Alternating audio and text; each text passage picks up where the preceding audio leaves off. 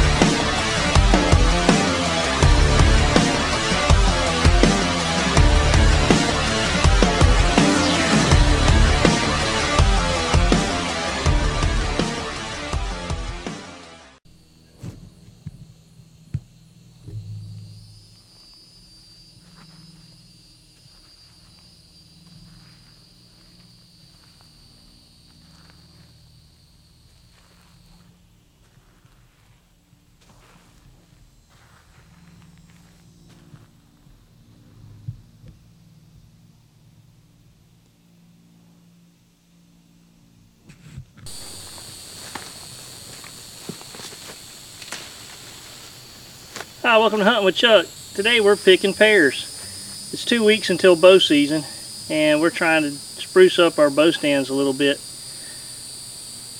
I have a good friend that has a couple of pear trees in his yard, and we can't always have fruit trees near our bow stands.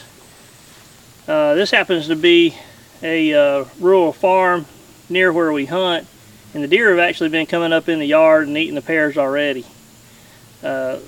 Try and find a friend, a neighbor. Maybe you need to introduce yourself to someone that lives in your neighborhood that has a fruit tree like this. This tree has an overabundance of fruit. My neighbor, he's going to eat a few, but by and large they end up on the ground and they interfere with him mowing the yard, and when most of this fruit really starts to fall, it becomes a problem for him more than an asset. So, introduce yourself and help out a neighbor. Clean up their yard, feed some deer, and help yourself attract some deer to your deer stand. Thanks for watching Hunting with Chuck, and stay tuned for more hunting tips. If you like this show, check out our other shows at hunt365.tv.